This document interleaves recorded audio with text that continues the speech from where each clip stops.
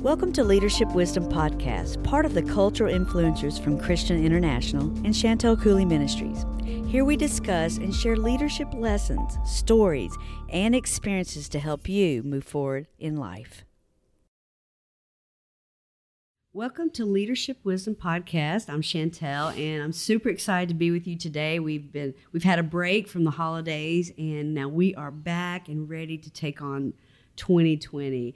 And so today I've got a special guest with us, but I want to tell you, stay tuned because we are going to have Bishop Hammond, we're going to have Gail Sheehan, Jane and Tom Hammond, and many more. Nancy Alcorn actually is going to be one of our guests, and I know you've probably heard of her and maybe have listened to her speak. And it's going to be a great time in the future for all our podcasts. But today I have an incredible guest with me. He's the one that helps get all these podcasts ready, among many, many other things he does. So Jim Bills, welcome. Hey, Chantell. Thanks for having me. Happy to be here. I'm glad. We've been speaking with each other probably together on different platforms for about 3 years, I think. Yep.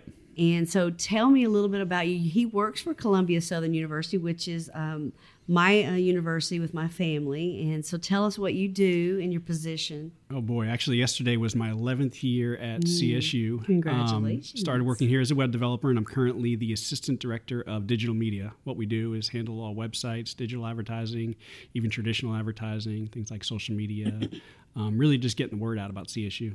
And, of course, this is a pretty big platform we have at Columbia Southern. Huge. We have 30,000 online students, and, it's a great place to be. It's an incredible testimony, and we have over 550, I think, maybe employees here in this facility that we're at now, and we have another 600 faculty all over the world, and we're excited that we get to change lives. But I thought it'd be really cool for you to get an inside look at what the business world looks like and how God is using men and women to change lives. We are a secular university, Columbia Southern University, but God's used me to be able to mentor men and women, bring them to my office for an hour that work for us, that are leaders in our company, and be able to help develop them. We talk about promotions, how to get a promotion, what do you need to do, communication, delegation, and so Jim, I've been mentoring you for about 3 to 4 years now, I think, something like about that. 3 years, I think it is. And so we have a great story. And so let's go all the way back. Let's talk about maybe your upbringing and what your religion was and what your thoughts were and your thinking. I think you were probably 37 when we started working together. Sounds about right. And so, of course, Jim was a supervisor then, I think, right? Yeah, it was. In marketing. Yep. So let's start from maybe what your past was like and then bring us up to that supervisor and how me and we connected, and I'll jump in. So I was born and raised in New York. I was actually baptized in the Catholic Church. My mom sent me to Jewish camp because she worked at a Jewish nursing home. I came down here to go to college. Started working at CSU shortly thereafter, and I've actually turned into a Buddhist. I practiced Buddhism for a number of years. And was really kind of just complacent where I was. I was working at CSU, and all of a sudden one day you approached me about working on some social media stuff for some of your campaigns and ministry stuff that you had going on. And I said, absolutely. You said, hey, would you like to go ahead and help me out with some marketing stuff? And I said, sure, absolutely. I'd be happy to. And we kind of formed a relationship where you were helping me out with some mentorship stuff and helping me improve my leadership skills. And that was kind of interesting because I really was kind of like a guinea pig for you at first. Yeah, you were. Trying to figure out, what works and what doesn't work. So let's stop there and go back a little bit. Mm-hmm. So, I was wanting more to do. I was getting bored. It's like, God, what can I do? And God started pointing me to different people in the hallway or that I've seen. And I knew you knew marketing. So I thought, well, I'm ready to get my ministry started. Yep. So my Facebook was very 200 followers. I thought, okay, he can help me. Is this what we're supposed to do? And then my Instagram as well. And so I had heard that you were maybe Buddhist, but that didn't even cross my mind. I'm looking at your talents. Mm-hmm. I didn't even care. And so it was so cool to have you working for me in my ministry. And so I think one of the things we really became friends with is I said, you got real excited because it was something new for you. Yeah. And I got excited too because of your talents that you were bringing to the table. I really wasn't concerned about what your religion was. I was concerned about your talents and growing those. And you got really excited because you said, hey, I want to learn something about Christianity. So this will be good for me. Sure. Yeah, I was slowly getting immersed in the Christian world. I know you say you were going undercover for God, but in no way did you really force that on me. However, all of a sudden, we're doing Christian podcasts. We're working with, these well-known Christian leaders. We're writing books. We're doing websites. And all of a sudden, I'm like, oh, wow, okay, I'm in the Christian world. And here I am and learning all these new things about the Bible and church. Was like, it was being kind of not in a meaningful way. It was an overt way. It was just, It was what you were interested. I was helping to support you. It was so good because you were really grasping all of this. Yeah. And I was even asking you about Buddhism and what does it mean and why do you like that? And we began a good friendship on both of our religions, I guess you would say. We were going to churches as well, and I didn't have a clue what I was getting into. All those times I thought God's going, you can't get around ministry if it's going to get on you. And I think that's what we were, I knew that would happen with you because when you're around the Word and you're around people that love God, it just happens. It just gets on you because the Word will do some amazing things in people's lives, and it's undercover. And the greatest thing about it is I'm a businesswoman in the business world, and I had no intentions of converting you. Mm-hmm.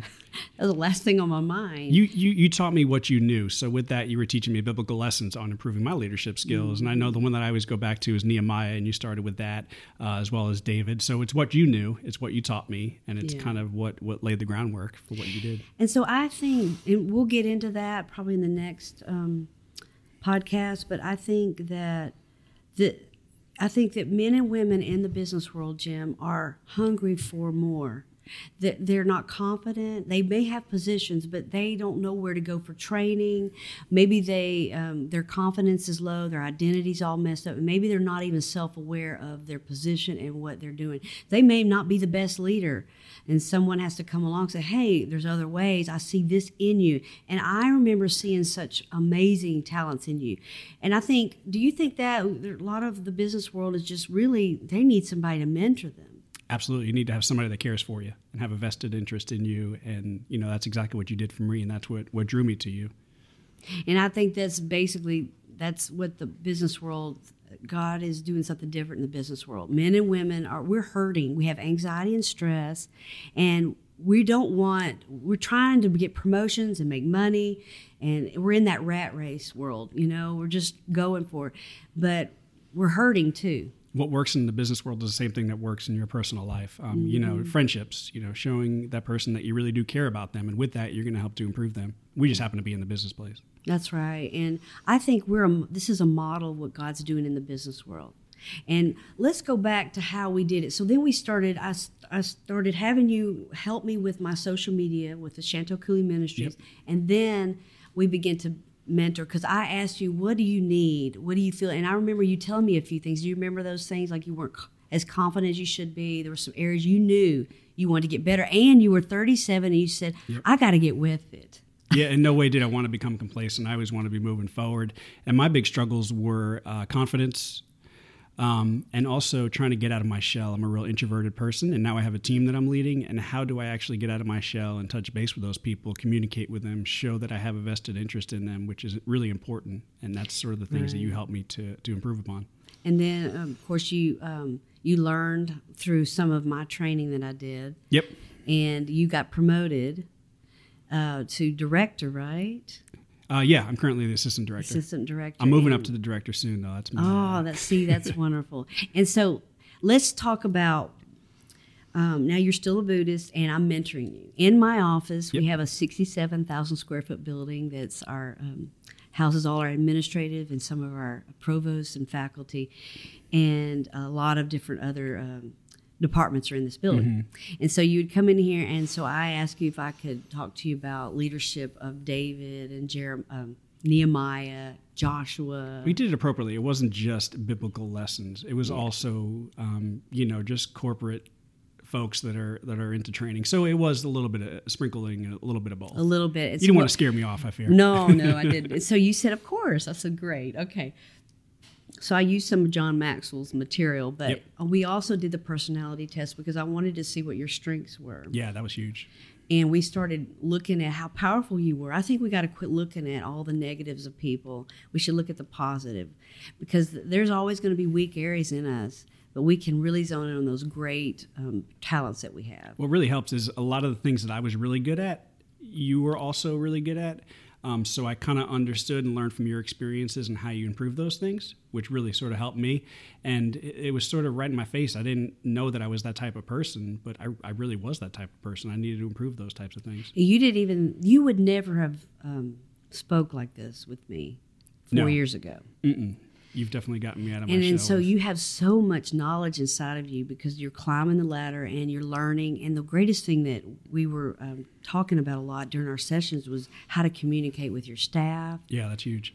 Because as a leader, you're more task driven, right? Mm-hmm. And you would just soon do it yourself. But you had these staff now. You had to learn how to delegate. I based my worth on what I did directly. I was inside doing things, and now as a director, I couldn't do that anymore. I had to base my worth on making decisions, leading people, communicating, make sure things are moving forward, not project oriented. Mm-hmm. So that made a huge difference in your life. It's a different mindset. You've been living that way for 20 years, and you're actually doing the work. Now you have to actually get yourself out of it, and it's a struggle. What was so neat about it is because I'm opposite of Jim, and so my personality, I'm more talkative and driven too as he is, but I'm more relational. Yeah.